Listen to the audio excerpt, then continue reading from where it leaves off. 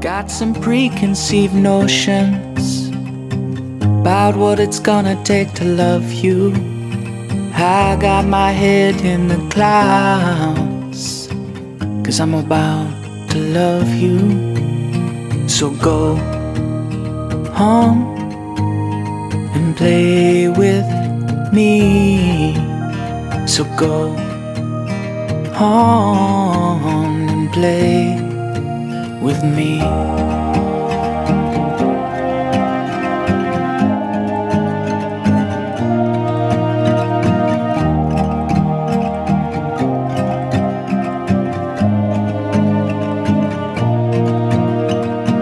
Got my fingers and my toes.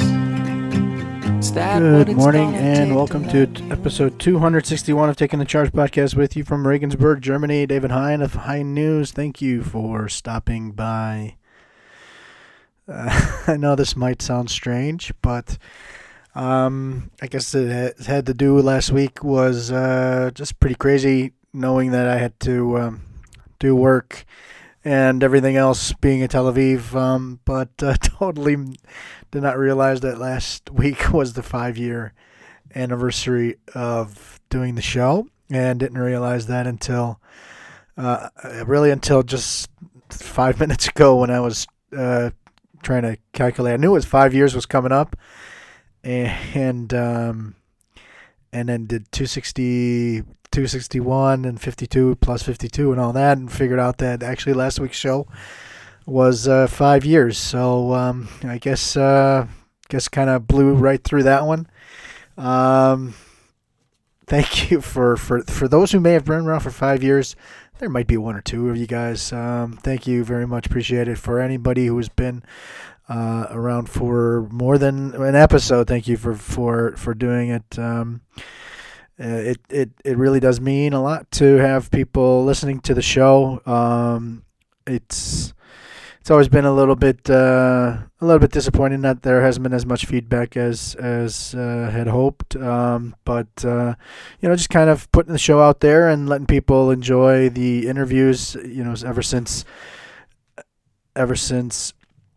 Oz left, kind of been doing it.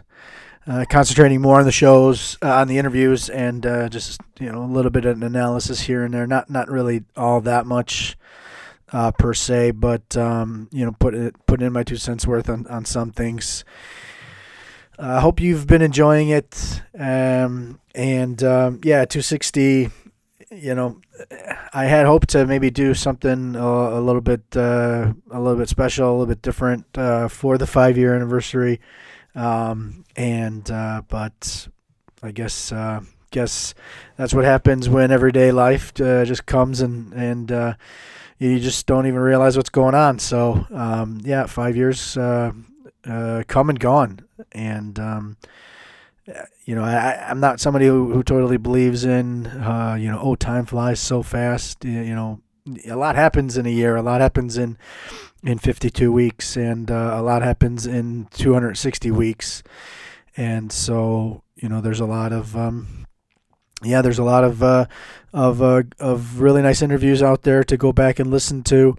I hope that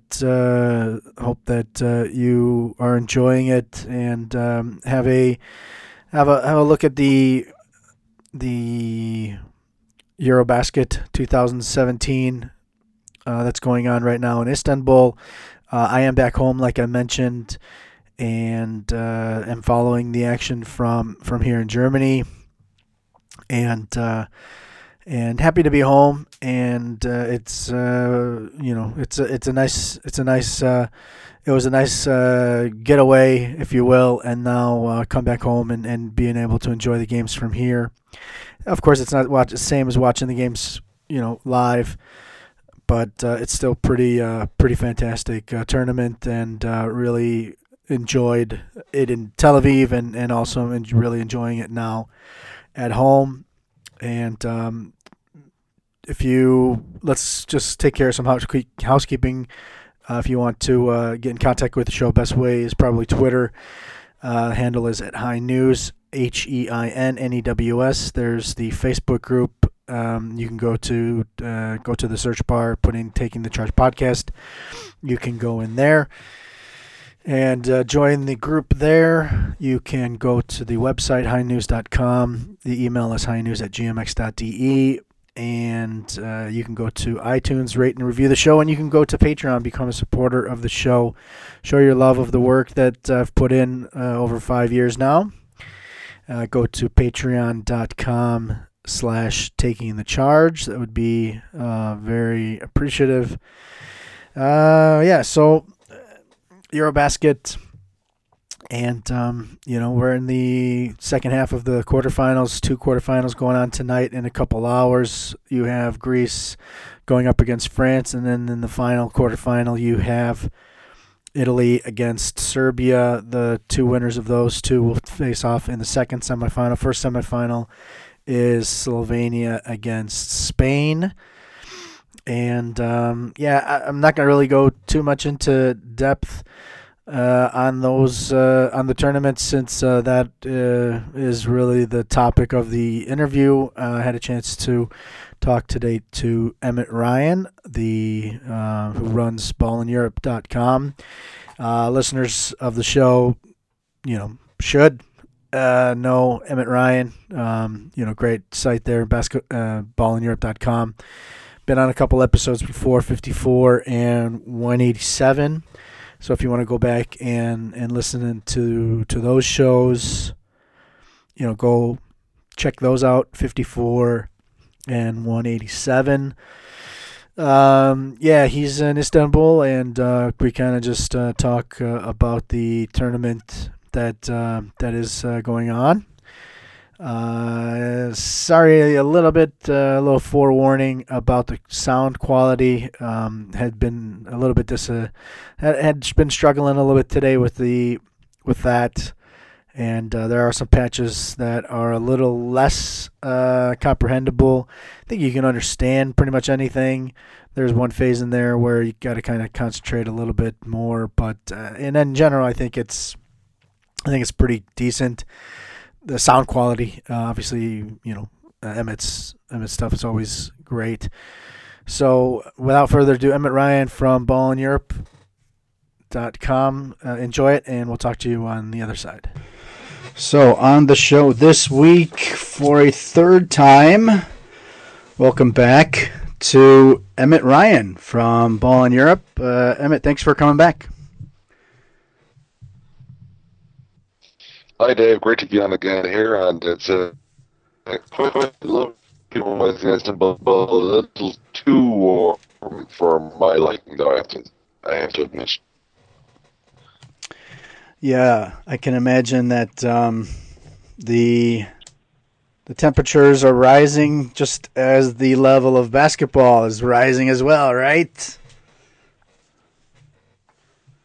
Just about on the latter front, because I'll be honest, Dave, like the weekend play, like the last 6, obviously we'll get to those games in more detail later on, but like they left a bit to be desired in terms of like quality and/or competition. Quarterfinal, of course, day 1 was Tuesday, and we're recording this on Wednesday, and Spain and Germany. Germany kept it close for a long while, kept it in the balance, and then Spain turned it on for like literally 3 minutes at the end of the third and end of the game. Yeah. But we finally got our absolute epic, classic slobber knocker. Everybody does everything, like comes as advertised. Slovenia and Latvia, and it made all the waiting worth it. And that game last night was just amazing. Let's come back to that in a second. Let's go back to the round of 16. You brought it up that it kind of lacked in, I guess, in big gameness. I mean, really, you had the Germany-France game, and probably I think you could say a little bit of that Greece-Lithuania game. Even though the result kind of looked a little bit different, didn't look as tight as it actually was. Your general thoughts about the 16? I mean, it seems to me that really, um, other than Georgia, probably everybody got through who should have gotten through. I don't think, you can argue that maybe the Czechs, but there was no Vesely, so you could probably argue that they didn't necessarily have the firepower. Georgia, they probably would have given Slovenia a little bit more of a fight, I think, than Ukraine. But in general, I think everybody kind of got through that you expected to go through. But that 16, didn't really live up to much of it. What were some of your highlights that you remember from the 16s, though? Well, it was oddly that Slovenia-Ukraine game to some degree was a highlight purely because, we got to see Doncic just go off. Sort of an anti-highlight was Italy and Finland, because while it was great to see Italy, just put in a top quality performance, that was one of the games we were hoping would be competitive, and so getting killed so soon kind of hurt that first day of action in many respects. Like Germany, France, it was dramatic, but there was a lot of stuff about it. Probably the best in the last 16 by quite a margin, though all the same.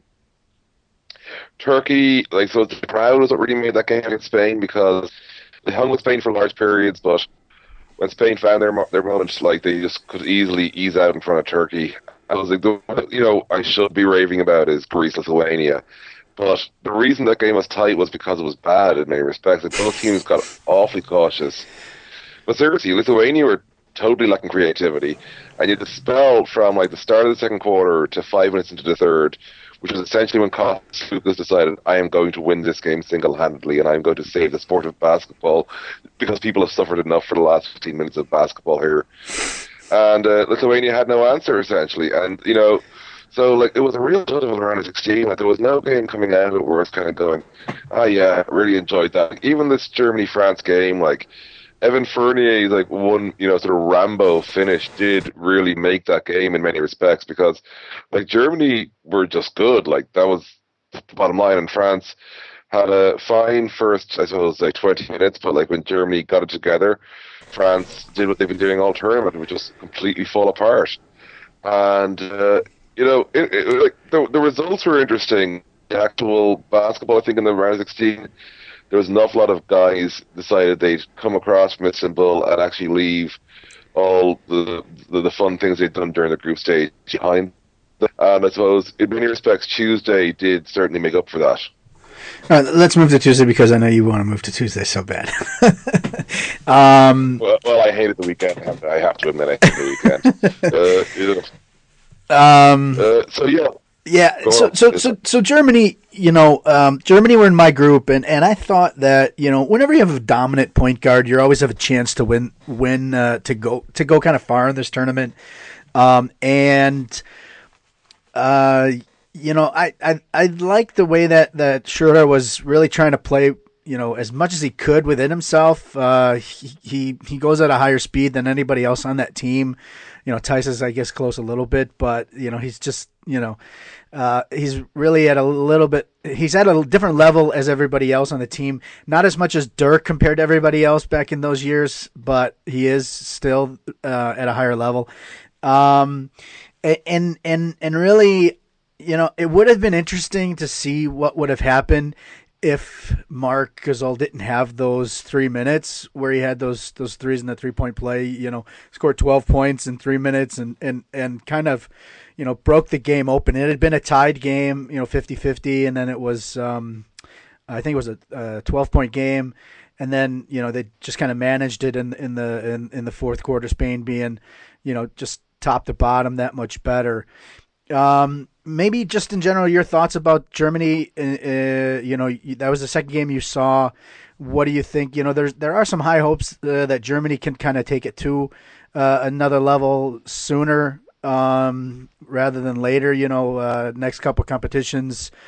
Maybe your thoughts about how Germany. What your thoughts about how Germany kind of are stacking up now, and then were you impressed at all with Spain, or did you just sort of say, you know what, they really only played how they could, they didn't really impress that much? Well, so start with Germany. Like, there's a lot to like. As listen to the Euroleague Adventures guys pointed out, there's no one who's even 30 on that German side. Now, so still will be like sort of late tier veterans by 2021 Eurobasket, and obviously, there's the World Cup qualifiers in between. But like, you kind of go, there's a lot of youth on this side and a lot of promising movement. Like, because you'll have Mado Lowe will be 28 the next Eurobasket, Dennis Schroeder 27. These are guys who will in their peak years. Theis will be 29, I think. Voigtman are around the same. So you're going to be having like some serious players in their absolute peak years for the next Eurobasket, and they've just had a very good Eurobasket. So there's a lot to like, in terms of potential for Germany. Like with Schroeder, it's just he's whatever you think about his game, like whether you agree with the decisions he makes or the type of stuff he does. The one thing no one can argue with is the guy is just pure excitement. Like he is a born competitor. His attitude is basically, I have a ball, you're in front of me, there's the basket, let's see who wins. And that to me is just so, it's pure competitor mentality. And, it's great to watch. Like, and you even saw the France game before that Spain game where, things didn't go right for him, and then he got it together. And when he got it together, France had no answer. And, again, against Spain, like, I suppose what with Germany against Spain was just how smooth they could be, and not just Dennis. Because, like, that opening quarter and a half of basketball, Germany did not have to push it too hard at all. Really, the first two quarters actually in full. Like, Germany were picking their spots, but they weren't having to, like, really go to war against Spain in many respects. They were being able to find their shots comfortably. And, a lot of that came down to how, like, slow Spain were. Essentially, they just weren't Spain in that game. But, there was a lot to like about sort of the maturity on the floor from a very young roster, relatively speaking, from Germany. Like, there weren't that many, sort of old heads to control things. And, that was really nice. Spain, oh man, like really. Because I figured after the Turkey game where they made incredibly hard work of Turkey that they would come and they would just bring it to Germany from the start. Like, Germans, like, not saying they'd like it for Spain to do that, to see how they got along, and Spain were so flat, so flat. And like, I remember like Juan Gomez talking to me after the Turkey game, and I asked him, "Is there any extra pressure with being favourites?" And Juan showed me we say we're the favourites, and I'm like, "Oh, come on! Everyone says you're the favourites. Like, people expect Spain to win this tournament with quite a bit of comfort." Pardon me, and that's kind of go, I know you're trying to be polite, but like, a little bit of realism, Juancho. And so then, like, that game, like yesterday, for the first 27 minutes, we were seeing Spain, and like, obviously Mark went off, but I think a lot of it came down to, like, Chacho just put the foot down. Sergio Rodriguez said, we need to play at an accelerated pace and see if Germany can live with us. And by the time Chris Fleming had a chance to make an adjustment, the game had already been won. Like, that's how fast Spain can go when they want to. Like, Pau had been being Pau for most of the, the game up to then. He was essentially the reason Spain weren't substantially behind Germany at that point, to be honest, because otherwise, because it felt like Pau had scored like 37 points at Spain's first 50. He'd only scored 14, but it just felt like he was the only offensive option for a long time.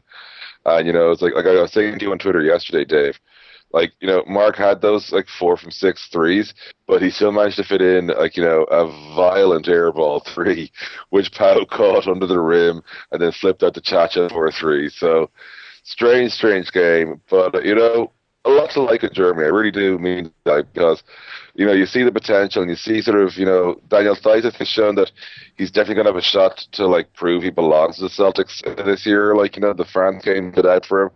Not as good against Spain, but still looked like he could, like, have those kinds of players. So good for him. Voigtman, I suppose, I expected a lot more from him against Spain. I just didn't get it. Like, I hope that, like, that improves through the season, because I think if things go right for him this year, he's going to get a chance to get an NBA look in the summer. All right, let's go to the show. Everybody wanted to see, Doncic against Porzingis, Dragic. Tima's been playing fantastic. The Bertrand's brothers, 103.97. I'm thankful that the foul trouble that had been sort of looking like it may be an issue didn't really I mean, you do have a couple of guys that fouled out, but actually I see that 4 guys, including Slovenia's own Anthony Randolph. So Slovenian here legend, Anthony Randolph going out. Actually, it looks like looks like 6 guys fouled out, but oh wow.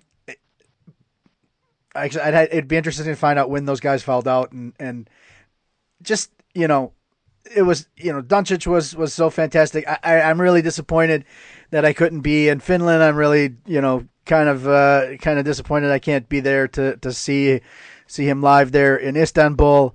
Why don't you start with Doncic, and then I guess go to either Dragic or Porzingis, whichever you're choosing, and then in the whole meantime, just wrapping up your thoughts about this really wonderful game to watch. And if anybody, the highlights, they don't do it justice, go back and really watch it if you have a chance. What is that? Or just great, so great, because it was king of runs, Slovenia with the first run, then Latvia, then Slovenia, and I mean they both just kept on coming at each other. That's what we were hoping we would get, that sort of a game, but it was one of those things where you don't want to hope too much for nice things, and so because when you get those nice things, it's like, oh my, we got the amazing thing. And we really did, 200 points a game, 106 in the first half alone.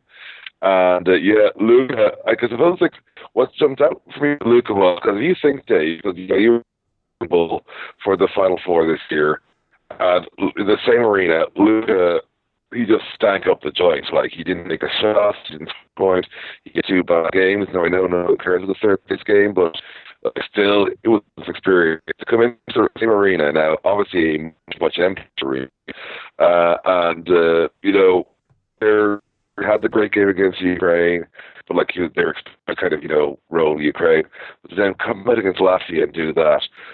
He had a rough start. The first couple of minutes, he tried to force it a little bit too much on the ball, just sort of reminiscent of that semi-final with Fenerbahce. You're kind of going, oh, dude, and then a couple of plays later, Luka's in Luka mode now. It's fine, and he just kept on going. 27 points and 9 rebounds just do not tell a story of just how smart he played this game. The shutdown of Tim at the rim, leading to him, with the pull-up J over Porzingis.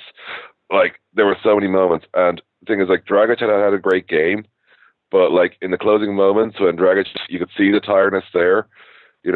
Luka Doncic, takes over for the man who I was doing the whole Star Wars analogy on Twitter last night, for the man who had sort of basically been as a Slovenian, the guy he'd have looked up to as a kid, and Goran started out as a pro, Luka Doncic was 6, it's that even. And it's actually possibly younger because of course Goran would have probably before he was 18, and so yeah, that's the level we're talking here. And so it's this is the guy you'd have been looking up to as a young Slovenian as to who's the talent. Luka just sort of said, "It's okay, dude, I got this," and he just did. And it was before you get onto their players. The thing to bear in mind, loads of people had Slovenia and Latvia down as sexy dark horse medal candidates for the tournament, and by the end of the group phase, Slovenia were clear medal candidates, and Latvia were mostly shorn of the dark horse label. And we saw why in this game, because the level they were able to bring it to, you realize just how few teams there are that could bring it to that level last night.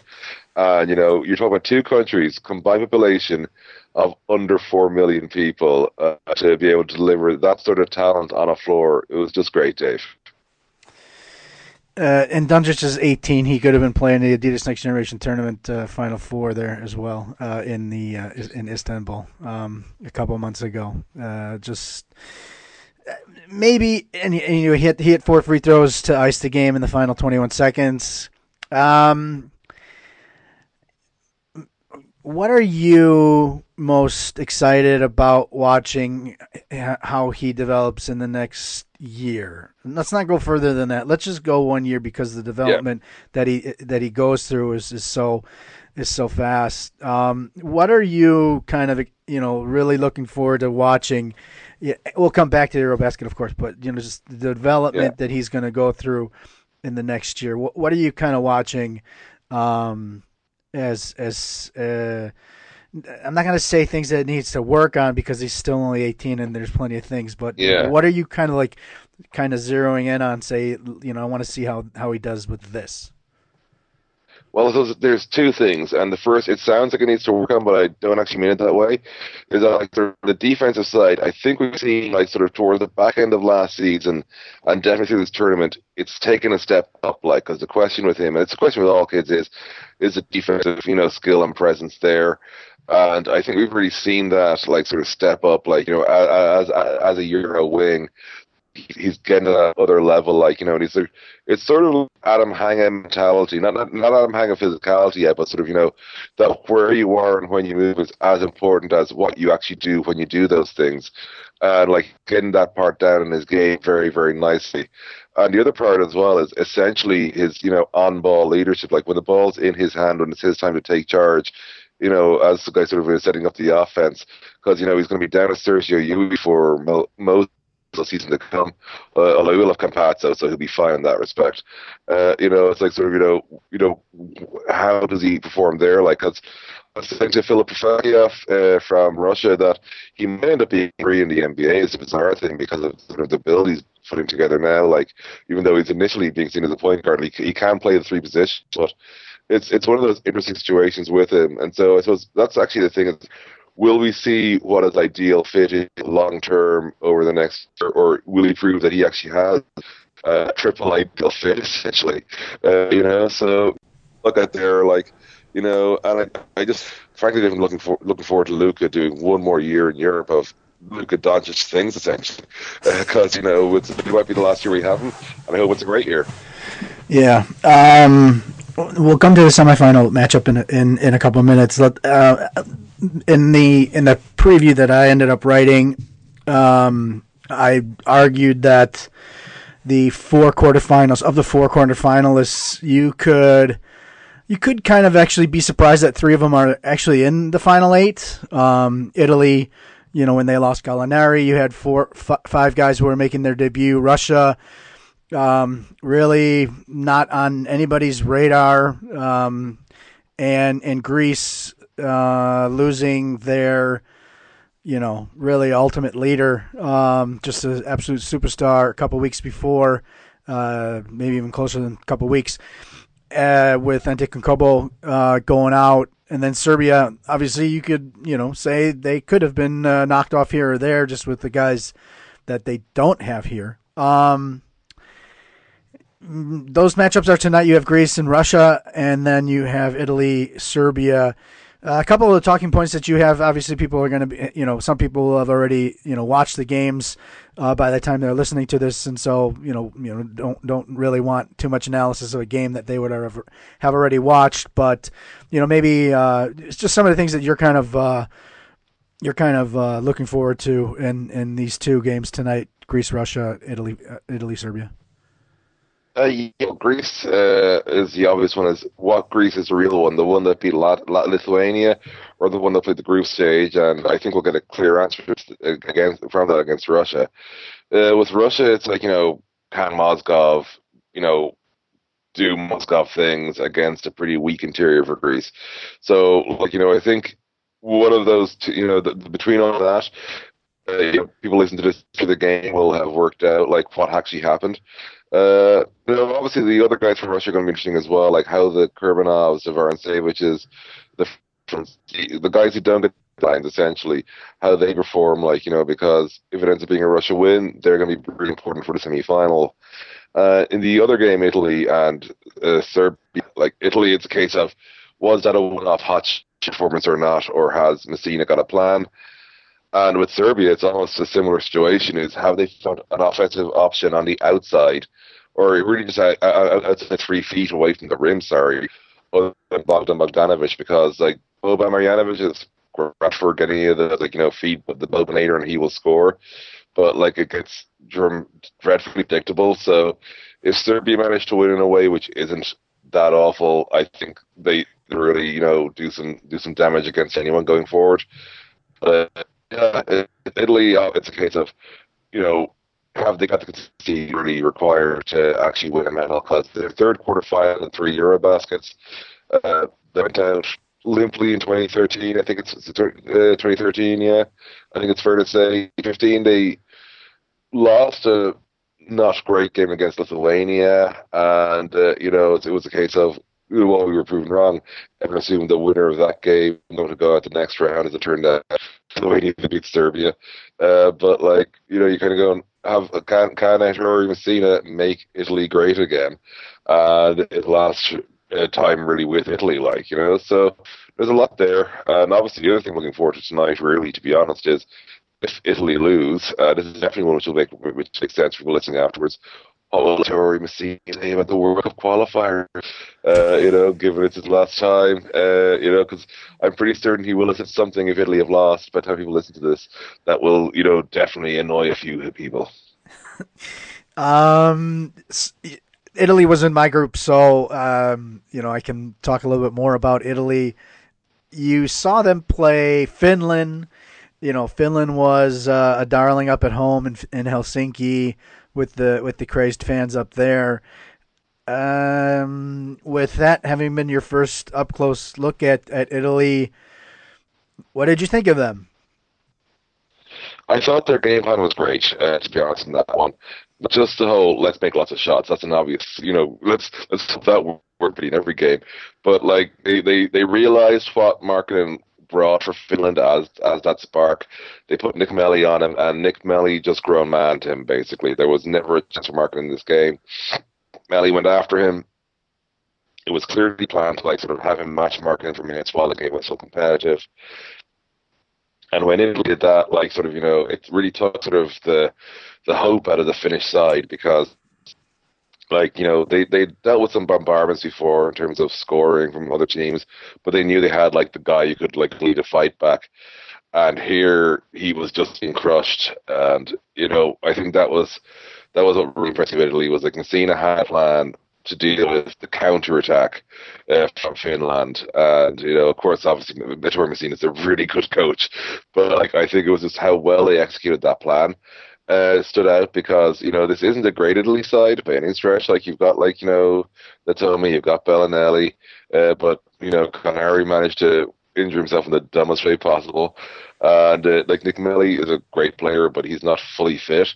So you've got a lot of role guys out there who are just look, make sure everything's okay for the other three guys. So I suppose Italy in the one game I saw them was execute the plan, which my understanding was, having not seen much of them at all, obviously in the group stage, was they weren't very good at executing the plan. I'm sure you can expand on that. I really enjoy this team, this Italian team. It was funny because when I was one of the quote experts to write the opinions of before the tournament for the website, favorite, who's going to win it, MVP, and all that other stuff. And they were looking for dark horse, and I had actually, and then there was another one for, what was it called? It was called Thank You for Coming, but Not This Year. And originally I had Greece as my dark horse, and then I ended up having, and then I was going to put Italy down in the Thanks for Coming this year. But then I thought about, you don't have Gallinari, who's he's kind of a diva, so you don't have to deal with that personality, and then you have all of these role players who just want to just help as much as you can, and really one of your top trio guys. Well, you go core four, I'll say. Melli is so team oriented to do anything that the team needs, and then even Hackett. I can't remember exactly how he played against Italy because I didn't really watch that much of a game, but Hackett was phenomenal and really just, doesn't care about scoring, played good defense, rebounded the ball really well from the guard position, and really dished out the ball. And so you had two really team-oriented guys, and then you had the two guys who could just score, in Bellinelli and Datome. And so you knew those guys would come. Ardori would do a little bit, and Cousin would do a little bit. But the key was maybe to get some contributions from a couple of those guys who have never played before. Filoi won the Italian championship with Venice. And he's been fantastic, and the Argentinian-born, and Belica, gives them a little bit of athleticism that they don't have otherwise. And there's going to be a great game plan with Messina. So this team has really been fun for me, and I ended up putting them into the dark horse, and I ended up putting Greece into the. Thanks you for coming this time. I had him coming to this game, and then probably that would be it.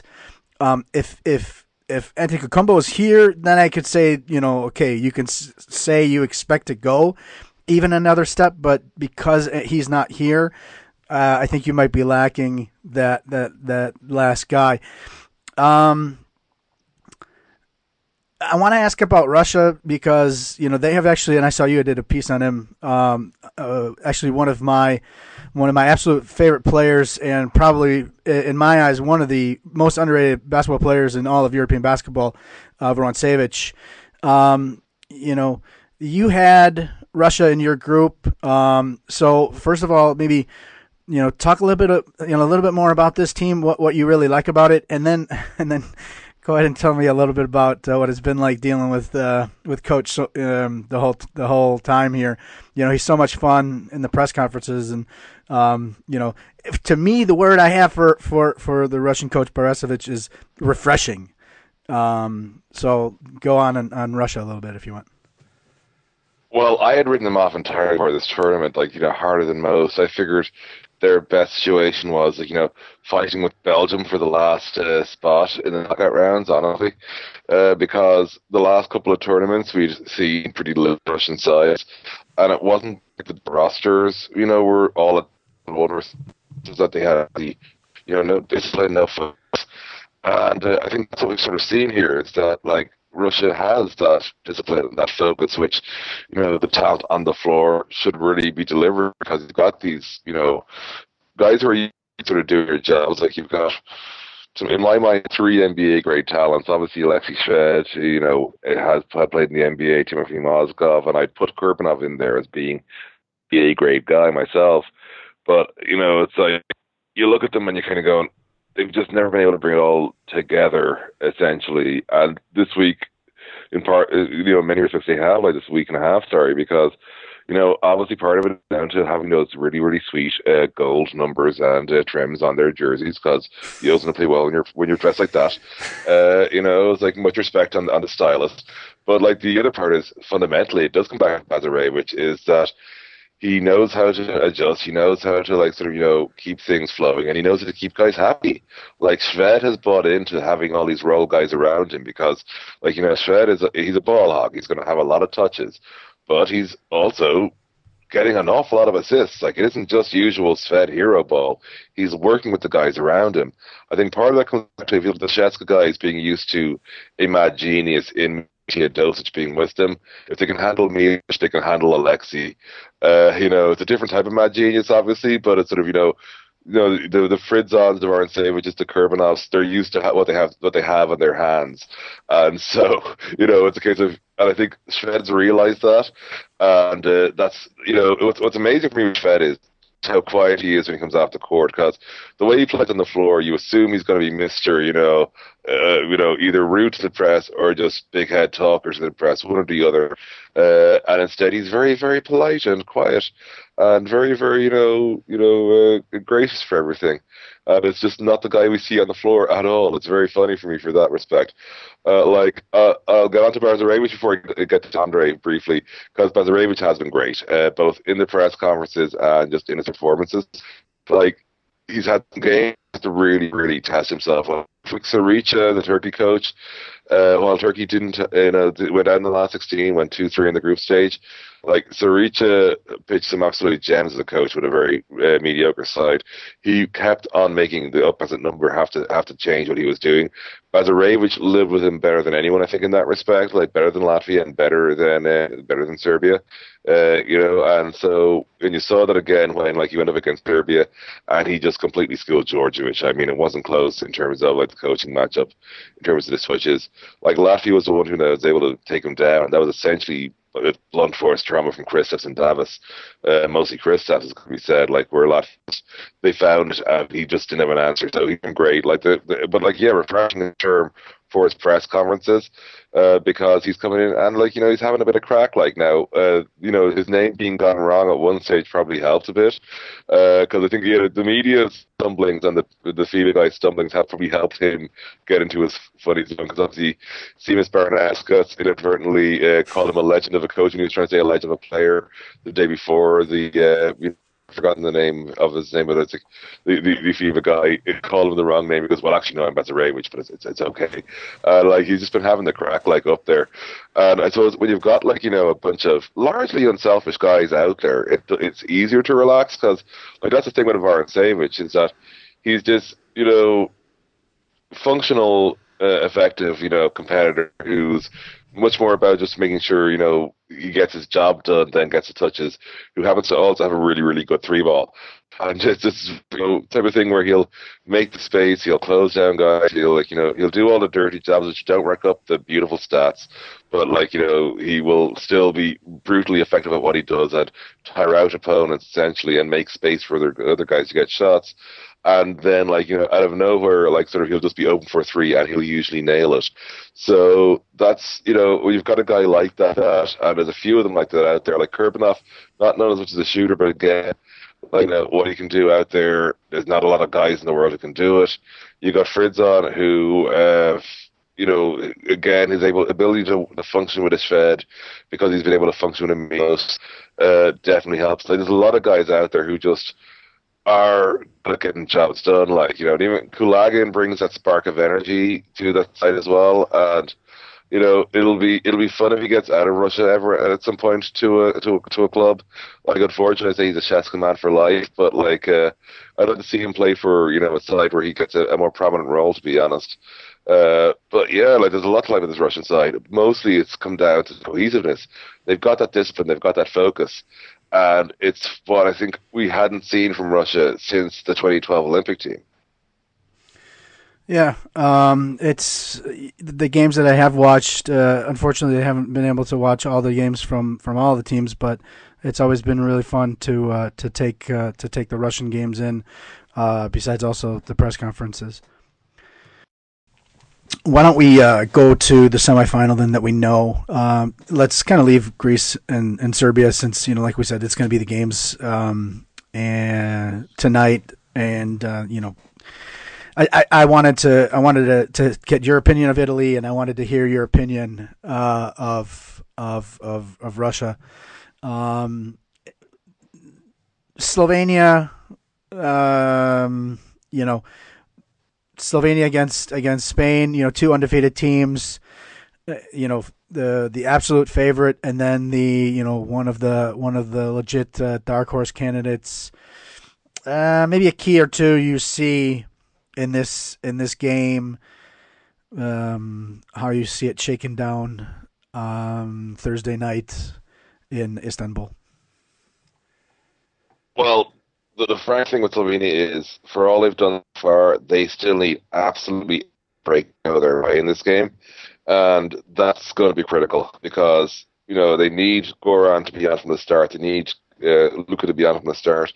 They need Gasper Vidmar to stay out of foul trouble. They need Prepelic, Kanchar, everybody else to just find ways to win their personal battles, and that's not going to be easy. That said, Spain, if they start the way they started, both against Turkey and against Germany, Slovenia could put them in a big, big hole pretty early.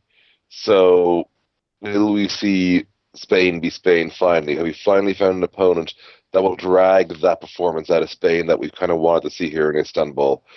I still think Spain win, and I think they win reasonably clear-cut in the end. But Slovenia definitely have a shot here, which if you'd said that to me, before the tournament started, I said, if they play, they'll give them a good game. I hope for the best. But I wouldn't have said they had a chance. They have a chance. But they need a lot of breaks to go their way. And it even goes down to the refs, which I know the refs have been a talking point throughout this tournament, with good cause, by the way. Like the Phoebe Early dispute is a massive nuisance here because, it's shallowing the pool, essentially. And we need to not see too many T's. We need to see guys who matter not get in foul trouble. And we need to hope the referees just swallow the whistles in large part. Because if that happens, I think we get a good game no matter what the scoreline. And I'm going with Spain because it's hard to just go against Spain in any possible matchup in this tournament. But I have a lot more hope for Slovenia now than I had even before the round of 16.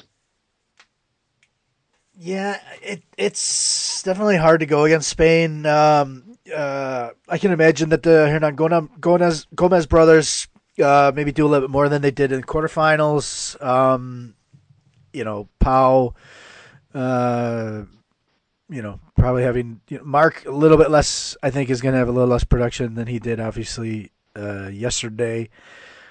And to me, it's really whether or not those Spanish guards can slow down Dragic and Doncic. I mean, that's and if Slovenia can, let's say, limit the damage that the Spanish bigs can do, Vidmar, like you said, being able to stay on the court as much as he can. If they get him in foul trouble early and you're relying on the rest of the bigs from Slovenia, that might be a big problem. They don't really have a lot of production coming up, from the bigs. Randolph, is going to have to play pretty big too. But take away him, take away those two guys, and there's really not loads there. In the you're not wanting to have to rely too much on Dimec and Zagarac, in order to win games. So to me, it really seems if Spain can slow down Dragic and Doncic, and then whether or not Vidmar and Randolph can kind of stay in foul trouble and get the limit the damage from the bigs. So it seems to me. How much of a surprise would it be if Slovenia were to win this game in your eyes? I think it would still be pretty big. Like, it wouldn't be the monumental shock we've said a couple of days ago. Yeah. But I think it would definitely be pretty big. Yeah. Semifinals. Let's say, who would be your favorite to reach the title game on Sunday? I'd imagine you're going to say Serbia, but I'll let you say it yourself then. Serbia, but if I wouldn't be surprised if people listen to this. I've already been proven wrong.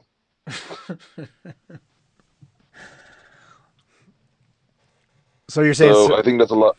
Go ahead. I'm saying Serbia, but I'm also saying that side is very competitive. To be honest, I can see any of them. Exactly. Serbia to me is the best of them, but entirely plausible any of the four. Entirely plausible. Yeah, I wouldn't be surprised if any of them make the final.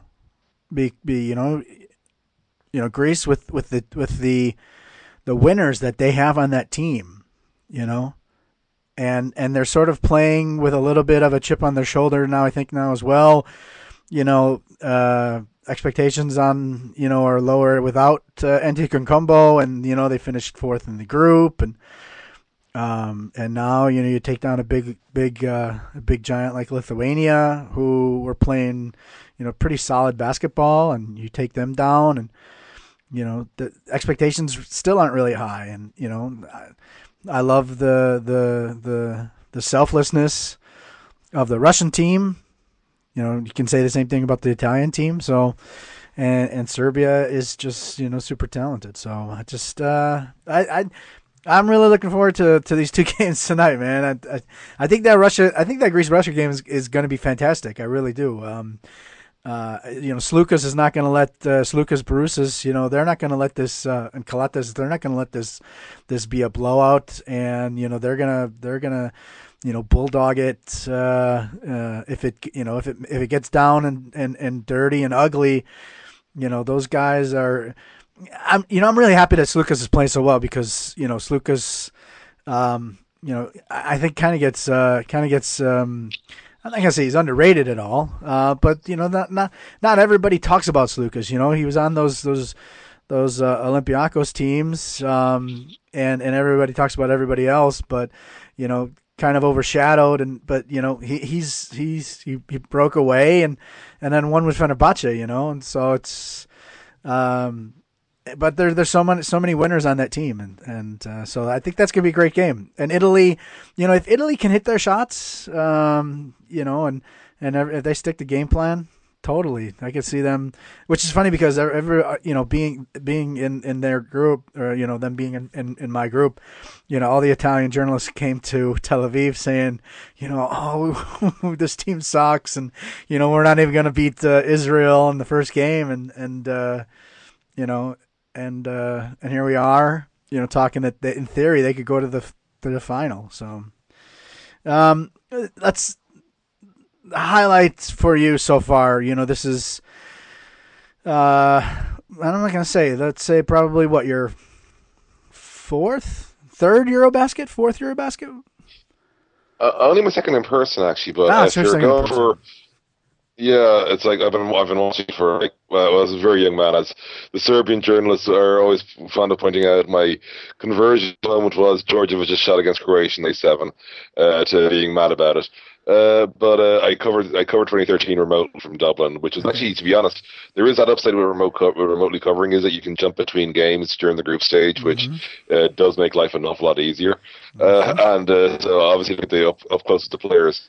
But in an ideal world, I'd have a second body, based in Dublin, just during the group stage.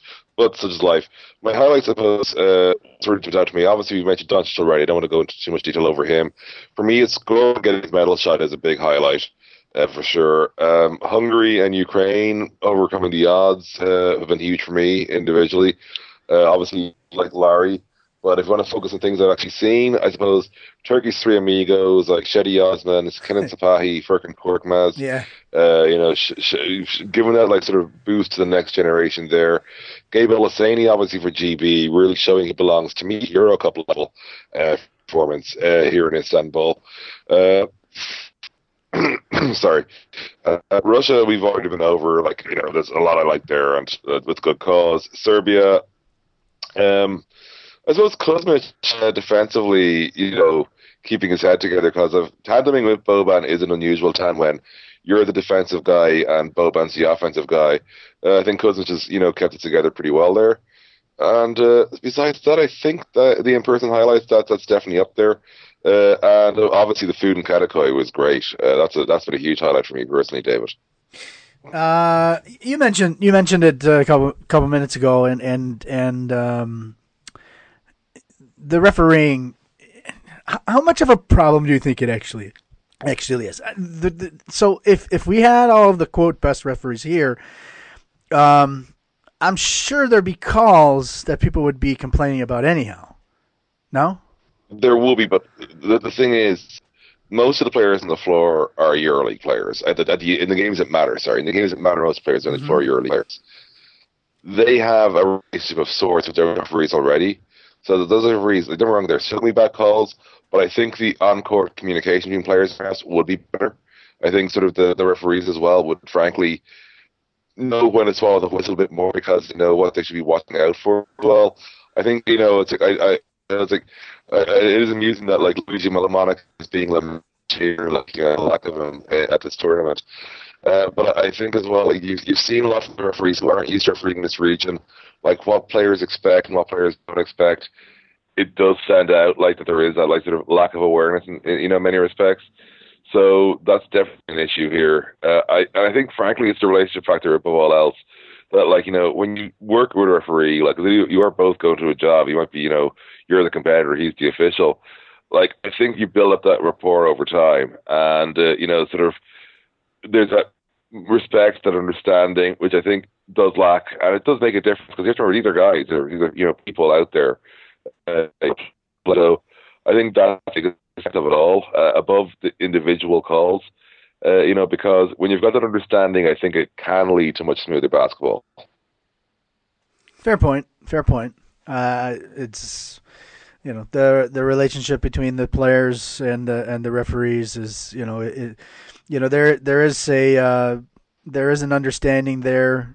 When you see a guy over the season and stuff like that, it obviously doesn't really impact the NBA guys since they have different referees in their own regard, but fair. It's a fair point. It's a fair point. All right. I think with that, I will let you enjoy your last couple hours before heading down to the Saint Ardennes arena for the third and fourth quarterfinals.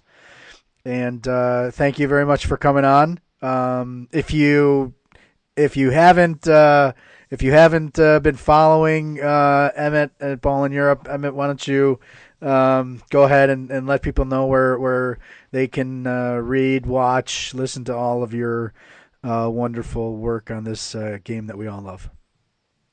Cheers. Well, the site, of course, ballineurope.com, where we have best described as extensive coverage of Eurobasket, and YouTube, our site is like YouTube/ballineurope as well.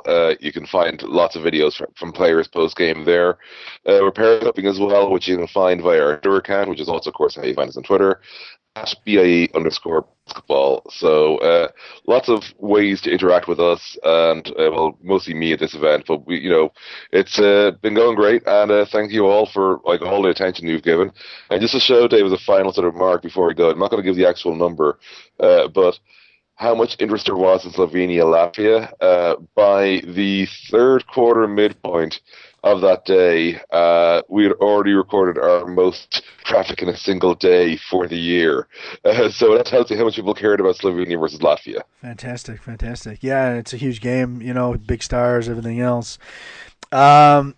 Emmett, third time on the show, episode 54 and episode 187. So if you want to go back and listen to the archives, go back to 54 and 187. Emmett, thanks a lot. Appreciate it. Enjoy your baklava and Turkish coffee. You have a couple more days there, and enjoy it. That's all, Matt. Have a good one, Dave. Cheers. Okay, so great stuff by Emmett. Go read his material. Loads of places. Read or watch, not just read. Go watch his material as well. Loads of stuff. And, this is one of his big babies right now. Obviously, the Eurobasket gives him loads of material to write about. So go check out his stuff. And, probably the main sort of disappointment, if you will, that of me not being in Istanbul right now is not being able to watch Doncic and Porzingis. Probably would have been pretty cool to see the Turks as well. Emmett mentioned the young trio of Sipahi, Osman, and Korkmaz. That would have been pretty cool to take in as well. And also then the Russian coach Bazarevich, would have been fun to sort of interact with him a little bit. But like I said at the beginning, it is nice to be home and taking in the games from the comforts of home. So without further ado, just let you know what you're going to be listening to, and then we'll let you head on to the rest of your day. The song is called What It Takes to Love You. It's by Small Tall Order. It's available on freemusicarchive.org. Go check out all the great music there. So we will talk to you next week. We'll have a European championship. We'll have a European champion. We could even, I believe, check this really quick, but I think we even will have a. Yes, we will have an African champion as well. Afro Basket is going on right now. Tomorrow are the. Looks like, yes, tomorrow are all 4 quarterfinals. And then Friday are the 2 semifinals. And Saturday is the final and the third place game. So go to livebasketball.tv, check out the quarterfinals of AfroBasket. So obviously most of the big nations are still around. In that one, Nigeria, Senegal, Angola, big Senegal-Angola matchup in the quarterfinals. Egypt is there. Tunisia is still there. So some big, some of the biggest nations. Mali's not around. They couldn't get out of the group stage. So go check that out on Live Basketball TV. Probably talk a little bit about that next week. So without, I'm not going to keep you around too much longer. Let you go and enjoy.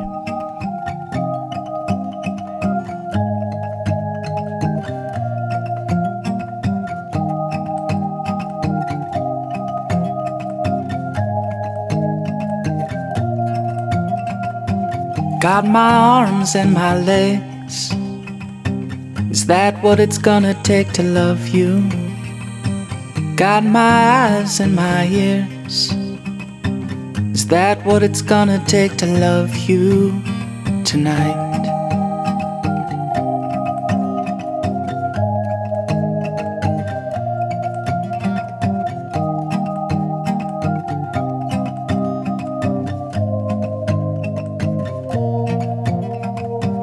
Got some preconceived notions about what it's gonna take to love you. I got my head in the clouds, 'cause I'm about to love you. So go home and play with me.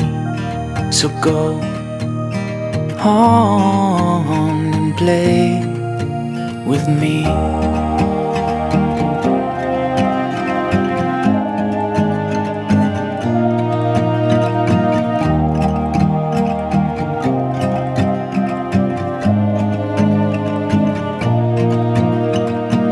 Got my fingers and my toes. Is that what it's gonna take to love you? My mind always knows I'm always gonna love you. So go on and play with me. So go on and play. And all I wanted was this. This is the only thing I'm missing. All I wanted was this, and I want you. Got my arms and my legs. Is that what it's gonna take to love you? I've got my eyes and my ears. Is that what it's gonna take to love you tonight? Hello, it's Furkan Korkmaz from Baumit. You are listening to Taking a Charge.